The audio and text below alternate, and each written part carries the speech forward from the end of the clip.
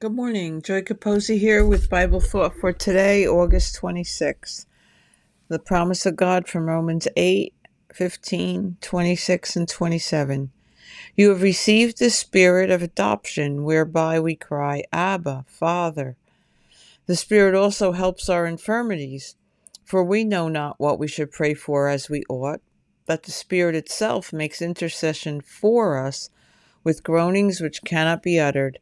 And he that searches the hearts knows what is the mind of the Spirit, because he makes intercession for the saints according to the will of God.